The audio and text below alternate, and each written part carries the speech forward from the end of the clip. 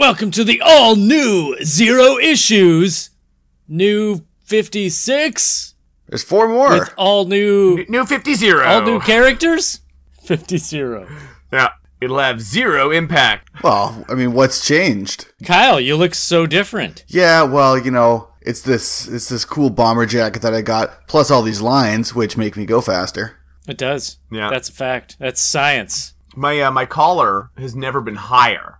And I've also got this new facial hair. I don't know. That might stick around long term. Maybe not. Maybe it'll stick around a couple of months. I guess we'll have to find out. How do you guys like my new goggles? That's all I've got on is just goggles. Yeah, I was gonna ask, could you put some pants on? No. You won't. They've got lines on them. Okay. This may appear to be only monkey business, but in reality, it's very serious, ladies. Zero Issues Comic Podcast. Zero Issues Comic Podcast.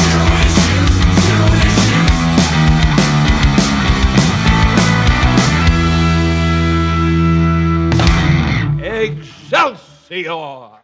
Hey, welcome to the show. My name's Kyle. I'm Bri. I'm Merc. Together, we're 3 guys who host the show that you're listening to. That's crazy, right? Like, sometimes the way the world works, where you're just walking down the street and listening to a show, and then there's people hosting that show, and those people, they're us. Every time. It really makes you think. Thanks. Let's talk about some news. Oh, thank Christ.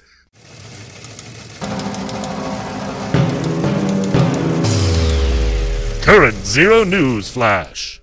All right, a big thing on the news. I'm very excited about this. The Sandman trailer just got released. It's one of these things. It's kind of like popped up on my radar every once in a while, but I never had a concept of exactly how far along they were, what was going on. There was the big casting release. I feel like it was not too long ago, but it could be just because of COVID and our warped perception of time now that I'm like, I have no idea what's happened in the past 2 years or 10 years. I can't differentiate anymore. But apparently as of August, they are done filming. There is no release date set yet, but the first trailer came out and it looks gorgeous. It looks so delightful. It looks like the comic. It does. If you know the book, this is the start of the actual story by Neil Gaiman, where like an occult group tries to ensnare Death and actually capture her, and it turns out they don't get Death, they get Dream. And he's kept captive, at least in the book, he's kept captive for 75 years or something, I don't know. So it's just the start of that. So you get what's his name? Sturridge, who's playing Dream, who it actually looks pretty damn good. I've only seen pictures so far, but it looks good. I haven't seen the trailer yet. Yeah. I suck, but that's fine. It was released 12 minutes ago. You're fine. In the trailer is also Charles Dance, who's a very well-known actor, but everybody knows him right now from Game of Thrones. Nobody remembers Game of Thrones at this point. Soon it'll be something else.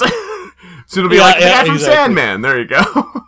Yeah. He's playing the character that actually heads up that group, that occult group that captures Sandman. So, right. Just looking like the production value and everything, and just the look of it looks really great. Just super excited. Nothing else really to say about it. Just that. So how soon is that coming out? Do we know if they put out the release? No, there's no release It's a date. secret, so it might be next week. Yeah, who knows? That'd be nice. Weirdly possible. Comes out You're not soon. wrong. I mean, right around Halloween time, because it's not really spooky, but it could be spooky. It's kind of spooky. It's a little spooky. It's often It's spooky. kind of spooky. It's got Cool. spooky qualities. What else is in the news? Also in the news, legal stuff. Yay! Super exciting to include in a podcast. There is a big Article battle going on 17C. between Marvel / Disney and the heirs of many of the creators of these characters, like Spider-Man and Thor and Black Widow and Ant-Man, Falcon, and tons of others. So you're talking like the heirs of Steve Ditko, Stan Lee, who it's primarily Larry Lieber, who is his brother. Right. Gene Colan, Don Rico. Who else is involved in this? Don Heck, Patrick Ditko, I guess, who is the son or grandson of Steve Ditko, and a few others. But basically, it's like that they are looking to... Some of them have filed termination of copyright notices on those characters. So if that goes through, if they win, basically they would be co-owners of these characters. So they would co-own Spider-Man or Doctor Strange or whoever, and Marvel DC or Marvel Disney would also own the other half, and they would get partial profits from everything involving those characters, which ain't no little thing. No. I mean, I can't imagine it going through. Disney is very protective of things that they hold the copyright for, and they want to have full ownership, and they've got the money to make sure they do have full ownership. They have, and even if they don't get it, they have enough money to just throw at it. So it's like they're going to bury you in lawyers forever. Yeah, exactly. You're never going to get out from under it. Sorry, even as it is, Marvel is countersuing a lot of these plaintiffs and people, and it's unclear as whether these heirs of these creators have put this through for the copyright, and then Marvel has countersued them, and that's how it's gone. Or I think Marvel might be like jumping the gun and like suing these creators so that it stops any possible possibility of them retaining the rights. So it's, I don't know, it's kind of, they want to basically make it ineligible for copyright termination. Right. So I mean, also trying to, I'm sure, send a message to anyone else who gets similar ideas. Exactly. Right. But yeah, I mean, like, if you do, you'll be sleeping with the fishes. Maybe just a consideration, but I mean, famously, a lot of creators have said that like Marvel royalties are like a pittance compared to almost anybody else. So just a thought, maybe you wouldn't have these lawsuits if you would actually be fair in the first place. But hey, just a thought. Also, the lawyer who's involved with that, representing the heirs of these creators, also represented the heirs of Siegel and Schuster, battling DC, right, and lost. So yeah, hopefully he fares better. Yeah, that's the thing of being like these work for hire contracts, which, yeah, fair or not, I mean, like the law doesn't always do the fair or just thing necessarily, right? Like usually it's like they're kind of written by the people who have all the money to keep all the money, to keep all the things. Well, there's that, and then there's also the idea that these were created like, 75 years ago or more. And the idea was not that these were going to become huge moneymakers. These were going to be, you've created a stupid funny book, and it's going to make us money for like a few years, and then we'll go on to something else. Like that was totally the idea. They didn't have a notion of creating an empire. So and to bring it back to Disney a bit, I mean, they were very instrumental in the creation of the Copyright Term Extension Act, which is otherwise known as the Mickey Mouse Protection Act, where it's like, no, copyrights go as long as we say they go. Yeah. And if Thanks, they're not, Sonny Bono. Sleeping with the fishes. Yeah. See? Yeah. If not, you're sleeping with the Bonos. The one from you too? No. Yes.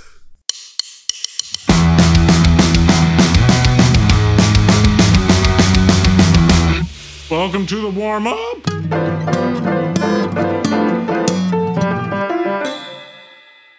Hello and welcome to the warm-up. This week we are going to be talking about something that maybe should have been in the news but wasn't.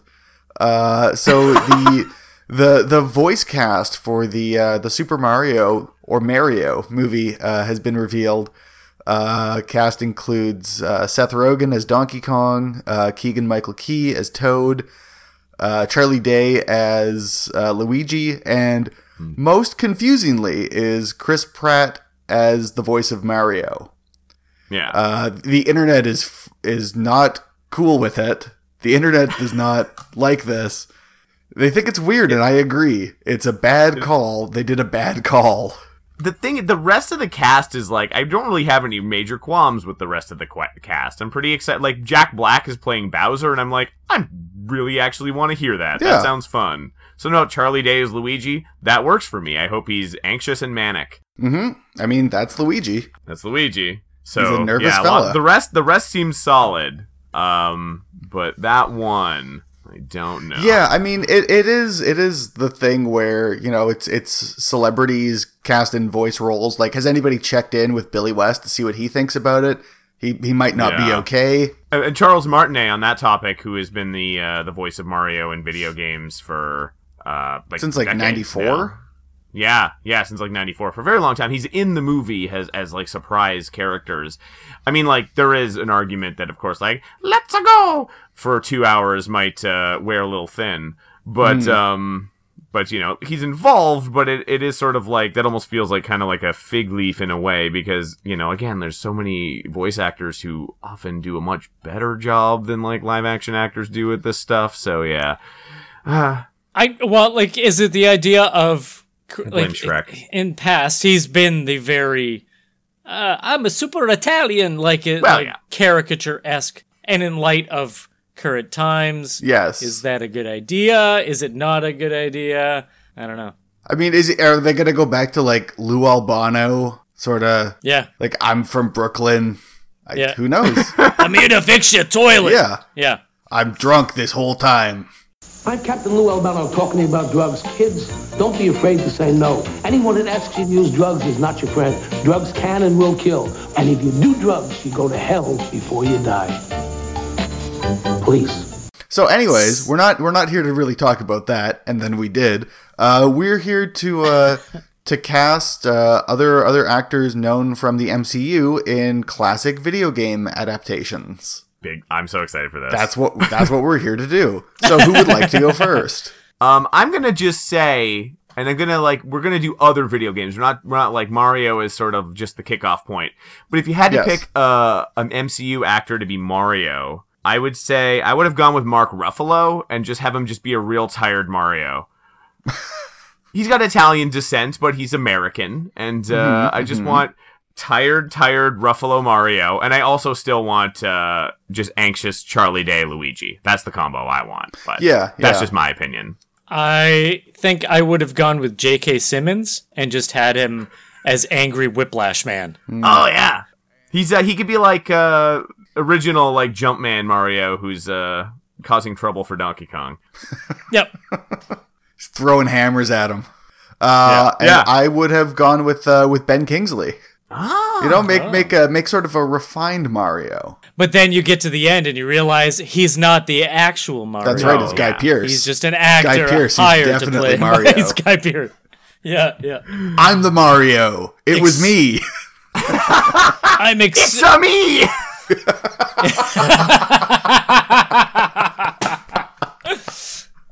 An Australian actor going, "It's a me." Yeah, I love it. Oh god. Okie dokie. All right, next. I'm thinking about, and I'm going with my biases first. I love Mega Man. I want Tom Holland as Mega Man. Tom Holland, little excited little guy running around as Mega Man with his Buster gun. Live action, not animated. I want Tom Holland to be a live action Mega Man. Can I add to that? Because I had also written some Mega Man casting. I think Don Cheadle should be Mega Man. Ooh. And Terrence Howard should be Proto Man. Whereas I was you before you were you. Pretty good. Huh. Very nice. Having such a mega marvelous time. To go back to Tom Holland, I also agree that there should be a live action Tom Holland, or at least a motion capture kind of him. And he is Miss Pac-Man, and it's him just doing the dance stuff that he does. Yeah. Because he's a hell of a dancer. He's very good. Well, we're just gonna bounce off of each other the more. Yeah. Because my Miss Pac-Man, I was just thinking just like a yellow Scarlett Johansson, just like jumping around doing her Black Widow moves, but like also chomping ghosts while she's doing her like spin kicks and stuff and chomping ghosts. Her head just suddenly expands super big and just dump. Yeah. Well, I think if anyone, I think Scarlett Johansson should play Chun-Li. As we all know, she can play anything. So I knew someone was gonna go there. I knew it. It's rough. I don't have any Street Fighter ones, so we can go anywhere from here unless you have some. I actually didn't have that written down. I was just off the dome. Yeah. I think Pitfall, I want Samuel Jackson in there, and he's just like, it's a motherfucking pit! Yeah. Every time. That's Every single time. Like, that's all he says. Now, are there snakes in that pit, or is it just the alligator? I'm tired of these motherfucking snakes on this motherfucking pit. Yeah. Pretty obvious one, like a Metroid movie. I mean, Brie Larson has already said a million times she wants to be Samus, so just let her have this one. She really wants it. Yeah. Makes sense. No joke. Just do it. Yeah. I got one more. I think Batista and Idris Elba should be Lance Bean and Bill Reiser in a Contra movie where they're just shooting aliens and one of them gets a spread gun. They're like, oh, you got the spread gun? I wanted the spread gun. It's like, sorry, I got the spread gun. You can have the laser. This laser sucks. Awesome. Keep the original soundtrack. Make some sort of reference to them having 30 lives. Yeah. And so on. That'll work. Excellent. Excellent. I'm gonna put Chris Hemsworth, maybe a bit of an obvious choice, as Simon Belmont in Castlevania, and I think Sebastian Stan would make a fine Trevor. I think he'd do wonderful work as a Trevor, who is more in the cartoon version on Netflix. I think you could cover a lot of generations. Excellent. I'd like to cast Vin Diesel as Q*bert, but then when they bring him into the sound booth, and he goes to make the sound, and he just says, "I am Groot." And the producers are like, "No, Vin. No, it's not. It's not I am Groot. It's what sound does Q*bert make?" It's actually if you look at the speech balloon, it's actually a series of swears. Q*bert was the first video game to curse. That would be great. Yeah. I think just Vin Diesel cursing like crazy. Just Vin Diesel getting hit by a springy snake and just going like, fuck. Shit, fuck. It's the first R-rated Q*bert movie ever. If he needs motivation in the recording booth, just remind him that The Rock exists, and he'll probably just start swearing. Ouch. Great material. I know they've already done a Sonic. Obviously, they famously have already done a Sonic movie, and there's more to come. But what could have been? My version of Sonic the Hedgehog would have had Sam Rockwell playing Sonic the Hedgehog, Taika Waititi as Tails, and Jeff Bridges as Knuckles. Just get them together. I kind of had a similar thing of those to that same three just doing anything. I was like, just put those three doing anything. Yeah. And I would be happy. And Kingsley, Ben Kingsley as Dr. Eggman / Robotnik. Just go for it. Oh yeah. Get that crooked mustache on him. He'll have a good time. That's no good. I was just also going to say, who could play Link from Legend of Zelda better than the youngest looking actor of all time, Paul Rudd? But he would have to specifically be the cartoon version, excuse me, princess version of Link. And you know what? I would go see that in the theater for sure. You know what? I would see that. I would absolutely see that. Oh, that'd be great. A large black coffee. A what? Large black coffee. Do you mean a venti? No, I mean a large. He means a venti. Yeah, the biggest one you got. Venti is large. Hey! Excuse me, princess. What the f***?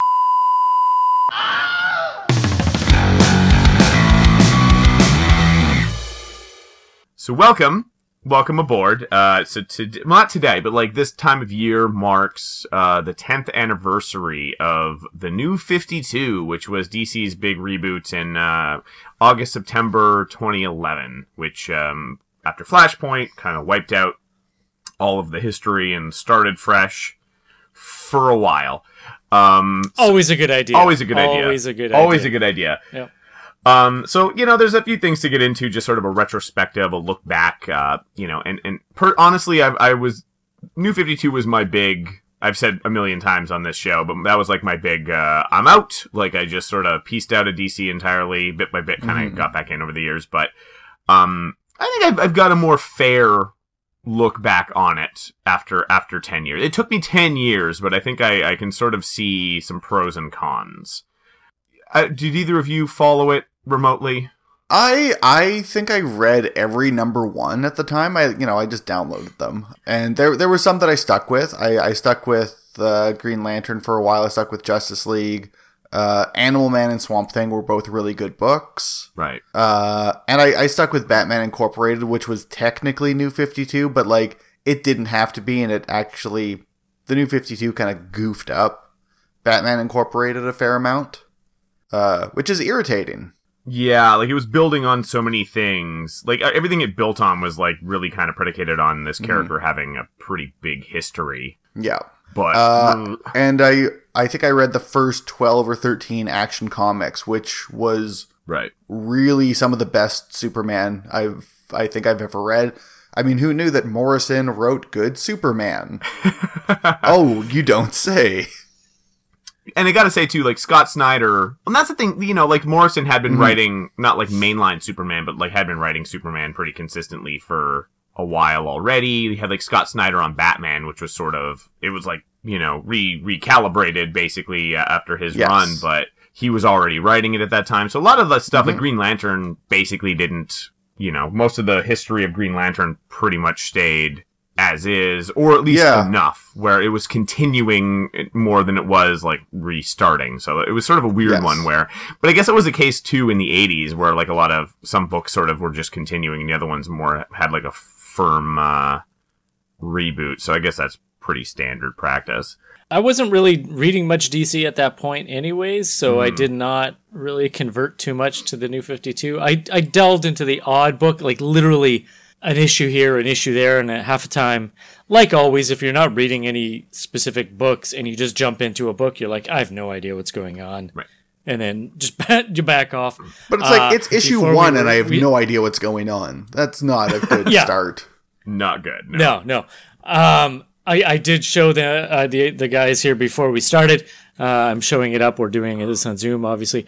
Earth 2, Collected Book, Volume 1, The Gathering, written by James Robinson, art by Nicholas Scott, Trevor Scott, and a few others. I did read this as quote-unquote research last night and this morning, and it's horrible. And that's what? It's got Alan Scott and Hawkwoman and who else? Yeah. I can't even remember. Solomon Grundy? They introduced Jay Garrick. And, well, the whole thing starts, and I'm guessing this is part of the earlier storylines where it's like the Apocalypse War or something. Yeah. And Batman and Wonder Woman and Superman all die, saving the planet. Yeah. So that's kind of the introduction to it. But then it kind of goes off from there. Right. And you end up seeing like Solomon Grundy is introduced, but he's like Solomon S&M Grundy. Yeah. I mean, Solomon Grundy is supposed to come back different every time. He never does. He just looks like a Hulk, but yeah. It's like Cenobite Grundy. Yeah. It's pretty sexy. He's got such delights to show you. I just got to say that the dialogue is some of the worst dialogue I've ever read. It is brutal. I was gonna say, like, Nicholas Scott art, she's quite good. I usually like her work. I mean, yeah, like the art's pretty good. It can be a little too much, but I think it was like they just tried to cram so much in there that it just overpowers everything. And a lot of it is just like just trying to create exposition, and we have to tell you this, and we have to tell you this, and then just like awkward conversation. I'm like, there's so much talking. Like, is this a 1960s Marvel book, like where people do like huge balloons and just talky? It was ghost written by Chris Claremont. The thing about this Earth 2 concept in this New 52 area in particular always felt a little weird to me, because like it's kind of going back to like the Silver Age when, you know, you had the Golden Age, and then they were sort of like, okay, it sort of split off where this is Earth 2, like all these characters from like this era were Earth 2 now, and now we're in the Earth 1, and this is like the main one, except there's no actual history for these characters because it's just starting fresh with everything. Which feels kind of like, oh, okay, like it's just like an alternate universe thing, which is fine, and that's how they're choosing to use these characters who had become like legacy, like original legacy, like starters of legacy characters. Instead, they're just separate versions. But yeah, automatically it's like, well, there's no connection to this at all, so it feels like a weird sell. Yeah. Yeah, and it's like, and we're in the middle of a reboot. Why are you doing a second reboot inside the reboot? Yeah. Yeah. I heard you like reboots. It seems and confusing. the designs are not good. No. Like, I get that you want to... Jay Garrick looks like a bike messenger. Yeah, he does. Yeah. He does. Well, I mean, the designs were kind of a mixed bag all around, if you want to get into that. I mean, like, the major, like, Jim Lee did a lot of them. I think Cully Hamner did a lot of the designs. I forget who else. Somebody else might have done a lot of them. And it, you know, none of them have stuck, so almost none. I mean, Batman, like, some stuff of Batman has stuck, where, like, he doesn't have underpants on the outside anymore.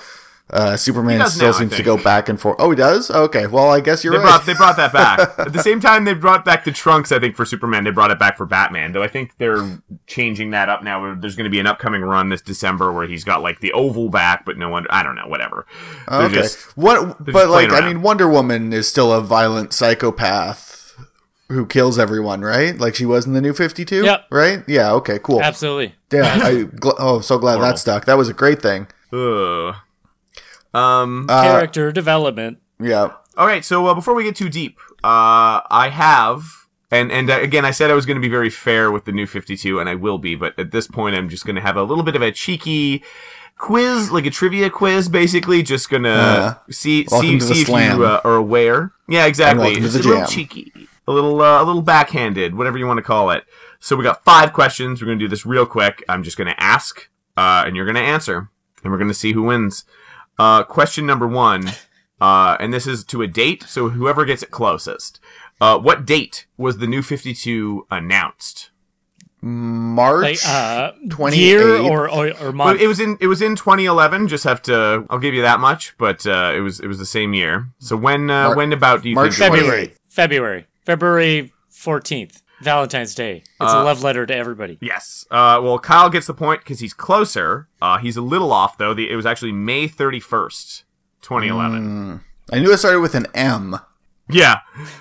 Second November. question. Yeah. And somewhat... October. Somewhat related, but when did all of the current creators at DC, or at least, you know, some of the ones that were pitched, basically, you're going to be on this, you're going to be on this, find out that the New 52 was happening? So these are people that are currently writing DC books, long-term plans. May 31st. May 28th. No, well, I'm gonna give it to Kyle because he's closer. But I Price is Righted you son of a bitch. Yeah, exactly. It was the end of March. I don't have an exact date, but Scott Snyder talked about it. And there's actually a column, like a sort of a retrospective on, I think, Polygon, where they interviewed a lot of people like Dan DiDio. That's what inspired this episode.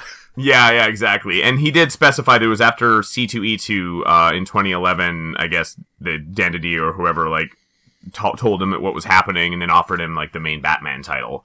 Because he was already writing, like, Detective Comics, I think, at the time. So, it was, like, that... But that C2E2 was, like, I think on March 22nd and probably lasted a number of days. So, it's pretty much exactly 2 months ahead of it being announced. And, I mean, again, considering this is, like, a line-wide, like, we're starting everything from scratch. And that, like, launched in... Was it September or August? I forget. Like... Probably late August. I would guess late August. It doesn't seem like a lot of time to me, but I mean, I guess it's not literally next month. Well, I think what it said in the sort of oral history was Dan DiDio brought Scott Snyder aside and was like, "Hey, so you're going to be writing Batman #1," and at the time that was a big deal because things weren't quite getting relaunched every 6 months like they are now. Yeah. It was like oh shit, I don't want to write Batman #1. That's a lot of pressure. Yeah. This is the first time that's happened since, you know, literally when it started. Yeah, so that was that was considered a pretty big deal. I mean, frankly, I feel he's, you know, one of the better Batman writers in my opinion at this point. I think he deserved it, but there was another part too, not to get off track. There was another part I think like a year or so in or whenever it was where he was like literally planning his first story arc and they were like kept telling him like, "Oh no, you have to change this." Instead of like building a mystery, you have to like wrap this up right away. And he was like yelling on the phone, like, "Tear up my contract, I'm done." So that was a fun time. So we went from like, "Oh my god, this honor," to like, he stuck around. Obviously, everything worked out. Yeah, you should really read that, listener. It's a good one. Question number 3. So again, it famously started with 52 #1 issues. That was the whole point. There were going to be 52 titles at all times. So of those, which of the following was the first to be canceled? So we have Hawk and Dove, as drawn by the incomparable Rob Liefeld. Oh yeah. We have Mr. Terrific, Captain Atom, and Grifter. Which one do you think went first? Grifter. Mr. Terrific. Kyle, actually, it was a bit of a trick. There was two that were correct. So Hawk and Dove and Mr. Terrific both were canceled with issue number 8 in April 2012. So they did not last very long at all. Grifter, so shockingly, of the three, lasted the longest to issue number 16. And, why? I don't know. Why? I don't know. People love Grifter. Love him. And Captain Atom, number 12. So that lasted a full year. And there was a lot. Like there was like a bunch they canceled pretty damn quickly. I think like everything debuted like really high, pretty in sales, but then like a lot of them like really went low really quick. They had like a specific cutoff of like if it went like under 20,000 copies. Well, yeah, number one, Speculator Bubble. Yeah. If it went under 20,000 copies, it was just like it gets canceled. And I think they said in that same interview, like, you know, some of these were actually profitable. So I don't know if we were too strict or whatever. They just had an idea of how successful they want everything to be. But yeah, a lot of stuff got cut real quick. Moving on. Question number 4. So how many of the creators in the New 52 launch, so like when it started in 2011, how many creators involved in the entire line were women? I'm going to guess 3. I'm going to say 1. Well, you both get the point because it was 2. It was 1%, right? 1% of people involved were women. 1% of all creators. And I love the looking back. It's Gail Simone and her friend. Yes. Gail Simone on Batgirl, Amy Reeder drawing. I forget what she was drawing, to be honest. I should have that in my notes, but I don't. But those were the 2. Those were it. They brought in more later, obviously, but that was pretty controversial at the time, and the response to that controversy was, look it up. Was a horny bored Starfire shrugging. Yeah, exactly. Precisely. And the last question. What year did DC drop the New 52 branding entirely? 2016. Exactly 52 months afterwards, because that was their plan all along. Yeah. It was June 2015. So which of you is closer? I don't even know. Well, what's 52 I don't even know. divided by 12? I think Merc's closer. Okay. Well, you know Congratulations. what? Yeah, so I think all said, I mean, like, does it matter who wins? Does it matter who wins? I think Kyle wins ever so slightly. But the only important thing is that all of us lose. Yes, we do. But it doesn't matter, because I got a screenshot of your puppies playing in the background. Oh, do you? Yeah. Okay, you know, the New 52 wasn't all bad. It certainly set the tone for a lot of DC's adaptation stuff going forward. Be that the, Young Justice cartoon, a lot of the animated movies were based on New 52 stuff. Yeah, there's a whole line that started with the Flashpoint and went on, and it was very inspired by it for sure. And those were pretty good. Yeah. Oh, totally. Mm-hmm. Like you even look at the Justice League movie, and that is very, very much based on, or at least in part, it's based on the first arc of the Justice League comic, where like Darkseid arriving, introducing Darkseid. I know. Yeah, and it worked. It really worked well. Well, I mean, you know what? You see everything through a muted filter, and cue the horny bored Starfire. And I think it's, and the whole, that cinematic universe in general, took a lot of cues from that. I think that was sort of the whole point, was trying to, like, synergy, baby, was kind of what they were trying to do there. So, whether or not that continues, I mean, I guess we'll see. Okay, let me post this question. Yeah. This idea. Yeah. And I'm sure this is probably what it is. But do you think, like, the New 52, the idea of, like, a hard reboot from the start, kind of reimagining these characters, is this just a direct response to Marvel's Ultimates? Yes and I don't. no. Yeah, I don't think it is. No, like really? the Ultimate Universe was already sort of on the decline when. No, but just the idea of it. I always feel like DC, and maybe it's just my own bias, DC is behind Marvel in those leaps, or they try to like, I'm not going to do what you did, and then do the exact opposite, or they'll wait a little bit and then go, oh yeah, let's do that. And then I feel like they do have a habit of being reactive. To that, especially like you even look at the movies, right? It felt like they were desperately trying to, one, be different, yes, but also catch up really quick. You know what I mean? But capture that same energy, but do it in our way. So we're gonna purposefully do it the opposite way. But I think it did. I mean, we're talking about it as if this was the first time the DC universe had been rebooted, and it's not. It's like the third or fourth.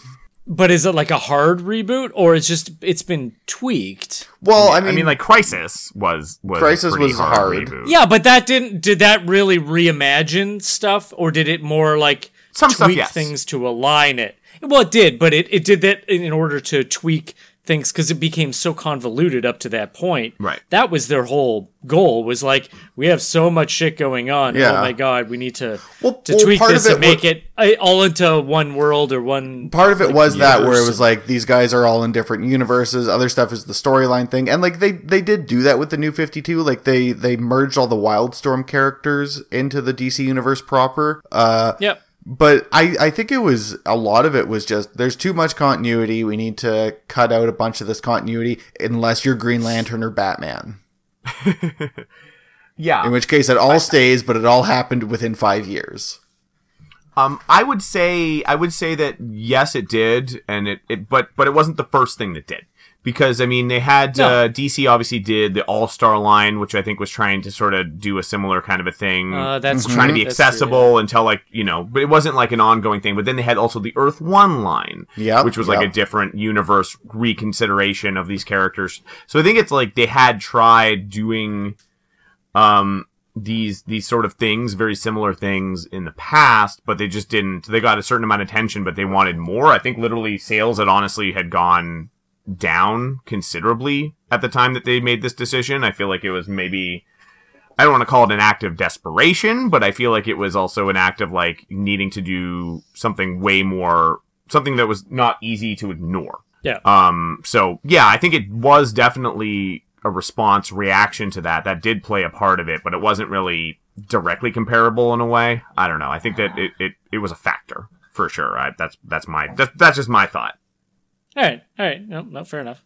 And I think, you know, the difference with Crisis is that, you know, again, there was stuff that still followed. Like, Crisis happened, like, Barry Allen died and Wally took over, and you were still sort of, a lot of it was, like, continuing a legacy, but a lot of it was also, you know, kind of starting from scratch. It was, like, this kind of weird mishmash where this one was trying to be more of, like, a cut done with a few little exceptions, which, there's an argument that maybe you gotta plan that out really, really, really well for a long time. Yeah, you can't just decide you're going to do it and then 2 months later do it. They got 2 months. Come on. Yeah, exactly. That's true. I mean, you can do a lot in 2 months. Yeah. Mm-hmm. So on that note, actually, I just wonder, like, it's kind of not too different from what you're saying, but, like, would it have been better, like, looking back, they did sort of slowly, over the span of, like, a number of years, kind of strip back, what the reboot nature of it, because like they had like a Rebirth special which kind of brought back Wally West, like the original Wally West, and sort of suggesting, like, in his classic Kid Flash costume, and kind of suggesting that, you know, he was from before all of this happened. You had Doomsday Clock, which just overtly brought in the Watchmen characters, but it also kind of very specifically said, like, yeah, time was messed with, and that's why everything's like this, and sort of undid a lot of that too. And then more recently in 2019, you had like Dark Knight's Death Metal, which was, you know, playing with the multiverse and playing with like the timeline being messed with, and kind of further undoing things on a much larger scale.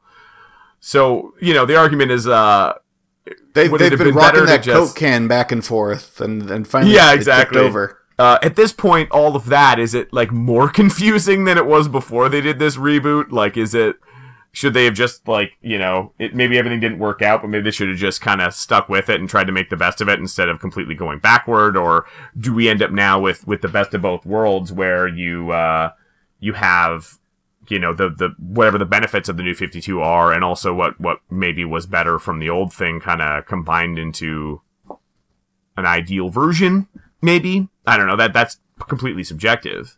I don't know if that's true. I'm just thinking, like, you know, you combined the good stuff of before and the bad stuff of other before, and it's like, oh, it's good. It's got that bad stuff in it that, you know, got corrected out. I think Rebirth was sort of celebrated because it brought back stuff that a lot of fans, you know, were missing that didn't necessarily need to be cut out. Mm-hmm. And I think more importantly, like there are some good stories in there. There's some very good stories in the New 52. Definitely. But they didn't require a universal reset to be told. Those could have been told in the old continuity the whole time, and it would not have changed anything. I mean, there's like, let's be honest. What this was, it was a business maneuver to try to gain more market share. Of course. And this is indicative of the comic industry of the past 20 years of just, let's do this. Look at me. Look at me. Okay. 6 months later, look at me. Look at me. And then again, look at me. Like, it's. Yeah, I'm looking, dude. That nice dive, honey. It's like, I get it, big but dogs you're not barking at each other, and you know what I mean, like trying to like dominate the other one. It's just like, okay, but I mean, like, is that your entire focus? Is just like, oh, we gotta get more market share than Marvel. We gotta get more market share than DC. I'm like, it worked out temporarily because I mean, like, they did, you know. Dark Horse is just trying to eat a sandwich, and they just snatch it out of Dark Horse's hands. Just Marvel just taking every sandwich. This time, it's fine. They got Bendis now. It seems like it's short-term viewing and short-term planning of like, let's do this so that we got it in October to November. Look at our numbers, but it's like, well, what did you do? You're a character and story-based company, and these are long-term things.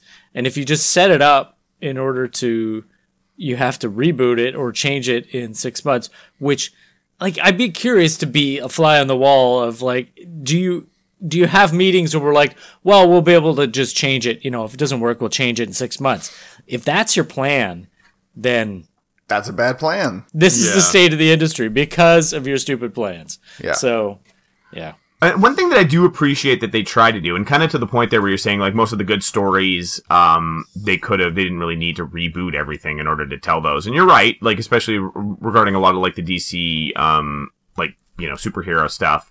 They did try to put in, like, other genres. They were trying to sort of diversify the entire line. They had, like, westerns, and they had, like, a lot of sci-fi. They had, like, a lot of different kinds of stories that weren't all just, like, traditional superheroes, which was really, I think, you know, that was a great idea because they were trying to, like, go back to, like, the old days, you know, like, try to, like, a stronger comic industry that wasn't just, like, dominated by one thing. But, you know, really, most of those didn't last very long, unfortunately. A lot of those were the ones that got canceled really quickly and ended up just kind of getting replaced with more traditional superhero fare. More Batman. Yeah, and at that point... This one's about Talon. You like Talon? Who? Ace, Bat-Hound. Yeah. So, you know, and at that point, if it's really just very superhero focused and, like, a lot of the new stuff you tried out didn't really last, and then sales on the whole were just started going down pretty quickly, not too, you know, a certain amount of time after the launch, you know, then you have, like, these characters that don't have the kind of history that they used to have or the depth that they used to have, and it's, you know, maybe just a weaker line. I mean, like, there was a lot of great books. Again, like you said, like Morrison Superman, like Snyder Batman, like you have, I mean, a lot more beyond that. There's a lot more stuff that now, and I'll mention, I've picked up a lot of trade paperbacks at Dollarama lately. A lot of different weird stuff is showing up exactly where you got that Earth 2. And there's a lot of New 52 stuff that is just showing up for like $3 or $4 a book. And at that point, I'm just like, how can I resist? It's check this out now. It's a weird time capsule. Exactly. It's a weird, interesting time for all that to sort of be, you know, very cheaply available like that. I mean, I haven't had time to read them, but I have got a weirdly big New 52 library to dig into soon. Just to wrap it up, I've got a little quiz on some of the books that were part of the New 52, and I want you guys to try to tell me how many issues they got. Yeah. Okay. So, first up, Larfleeze. If you guys remember Larfleeze, the Orange Lantern. He had a solo book. How many issues did it get? 4. 12. Bri gets the point. He got 12 issues. I assumed it would be 8, but I'm like, let's just try this. All right, next one, All-Star Western. 10. 16? Too much? You know what? Not enough. 34. Really? What? Yeah, 34 issues of All-Star Western. Well, like you said, they were trying other stuff. It wasn't just strictly superhero books. They had westerns. They had different things. Huh. I think they were really, and again, I think they might have been a little more like, let's give this stuff more time because they really wanted to do that. I think have an impact. Secret Six. 6. 32. You got one of those numbers right. It's the 2. It had 2 issues. Oh no! Oh yeah! There were some that literally, like people like literally got fired from a title before it even started, and then they just like, well, I guess we'll put this out. Weird. You figure they would just shelve it? Yeah, it's strange. Okay, this one is titled Justice League of America 'S Vibe. Vibe. It's a Vibe book. Please tell me 2. 6. 10. It was 10. Fuck. Vibe got 10. That's 8 more issues than Secret Six. But you know what? It's 2 less than Larfleeze. True. This is how we measure it in Larfleeze. And finally, Gotham by Midnight, which was sort of a horror-esque one. The lead was Jim Corrigan, the Spectre. Oh. I didn't even think I knew about that one. I'm going to say 8. I'm going to say 6. Merc gets the point. It was 5. Oh. Wow. So, let me just tally up the scores, and I don't remember who said what, so that was nothing. It was nothing. I think we all won. I have one last thing to say. Yeah, we all won. Last brief question I just remembered. We did put a post out trying to see if anybody had anything to say about the New 52. Yeah. Very last minute. And it turns out almost nobody did. But friend of the show, it was very last minute and also Yeah. Friend of the show, Jay Boas, who if you could look him up on Instagram at JBotography, JBOtography, asked about Superman's like armor. He didn't have his underwear on the outside, but he says, do you think he wears underwear on the inside, or is he going commando in that bad boy? I think Superman wears underwear. I don't have to say anything more than that. I think he wears underwear. Yeah. Tidy whities. I think he is wearing Supergirl's underwear, and he's okay with that, and I'm okay with that. Yeah. Very it's okay comfy. with that. I mean, a good Kansas boy like that, his mom taught him, you're going to wear clean underwear. I think so. Yes, absolutely. Even if it's mine, Clark, put it on. My question is, dance for me. Is that armor, is it cold? Because it's sort of metally, fabricy stuff. Is it cold against his body? Yeah. Like, I guess he's Superman, so I mean, like, it looks like it would wakes chafe him up like crazy. He keeps it in the fridge, and he puts it on a hot summer day, and he's like, oh man, that's refreshing. It's got little sections, you can put little ice packs in there. Like, all the lines, when there's like a panel, it comes out. Yeah, you gotta make sure that nothing is wet on you, because it's like putting your tongue on a frozen pole. It's like, my nipple just popped right off. Yeah. He's invulnerable, but I imagine he still sweats. And I mean, again, it might not chafe him so much because he's super strong, but I think it would still be uncomfortable. You know, he's got to have something in between. Yeah. Batman free balls. He wears a big like a big red onesie underneath. With the trap door. Or he could just have like a fabric Superman costume underneath. And it bursts off when he's just got his classic on. Yep. Nice. Those are Jim Jams. I like that visual. I mean, I wish one of us had drawn that several years ago. Like we could have made some money off of it. Darn. Yeah. New 52 no more, and it just bursts off of him, and he's like this. Shit. Well, sadly, it's too late. It's too late for all of us. Yep. We missed out on that sweet money train. But hey, you know what? Let's stop recording and go watch the movie Money Train.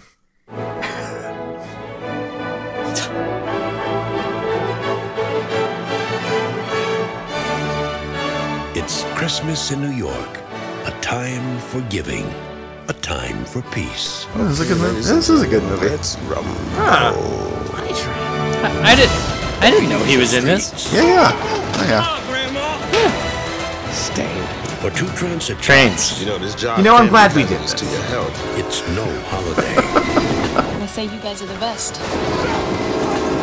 Well, modesty prevents me from... Well, no, it doesn't. We are the best. They're not just partners. They're family. This is your brother? I see the resemblance. Say it loud. I'm black and I'm proud. I mean, it does take a special kind of person to do this job. You're not gonna hit him. Why not? Because I'm gonna hit him. Someone with dedication. Perseverance. Courage. Cojones. I am getting excited. You just always gotta be the coolest. You always gotta be the smartest. You gotta be the guy who gets the girl. Let's see what you got now. You're a bad gambler, Sonny Jim. You're in debt up to your eyeballs. I have to look after my brother. I can understand about you and your brother. What I'm not understanding is what's going on between you and me. You brought the money, right? Yes, $300. Hey, Mother owes Mr. Brown $15,000. $15,000? Drop it. They made their reputation by being on the edge. You want me to admit I have a problem? Okay, I have a minute problem. Minute? John Bobbitt, he has a minute problem. You have a sickness. But now... You're a disgrace to this organization. You're a wreck looking for someplace to happen. one of them is about to step over the line. 3-4 million at least. You know what we could do with that kind of money? We're not gonna rob the money train. Why not? Because we're cops. Charlie is going down, and you are the only family that he's got.